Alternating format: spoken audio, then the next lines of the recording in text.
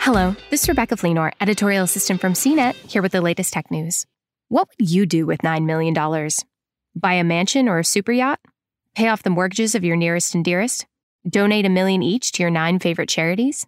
Musician Kanye West chose to use all that money to run for president, receiving about 60,000 votes in the 12 states where he actually appeared on the ballot, which works out to about $150 per vote. That doesn't count write-in votes for West, or the votes he received in California, where he was on the ballot as a vice presidential candidate. The Federal Elections Commission report on West's candidacy shows West himself loaned his campaign $10 million, received $1 million in donations, and ended up with about $1.1 million left over.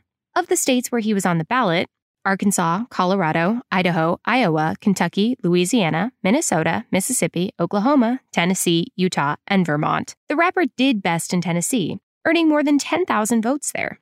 None of the states where West appeared are among the battleground states that are still, as of Thursday afternoon, counting their votes in the nail-biting presidential race. In California, West appeared on the ballot as a vice presidential candidate alongside American Independent Party's candidate, Rocky De La Fuente. The duo received 0.3% of the vote in California, more than 34,000 votes, but those, of course, don't get added to West's presidential toll.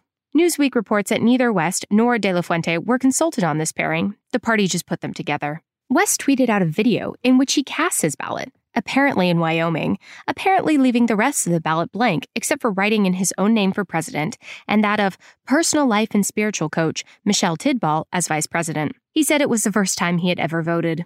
West has shared controversial opinions, insinuating in a Forbes interview that he was anti-vaccination. He also suggested humans with the devil inside them want to put chips inside of us. West's presidential dreams aren't over, though. On Wednesday, he tweeted a photo of himself in front of a U.S. map with the words Kanye 2024. For more of the latest tech news, visit cnet.com.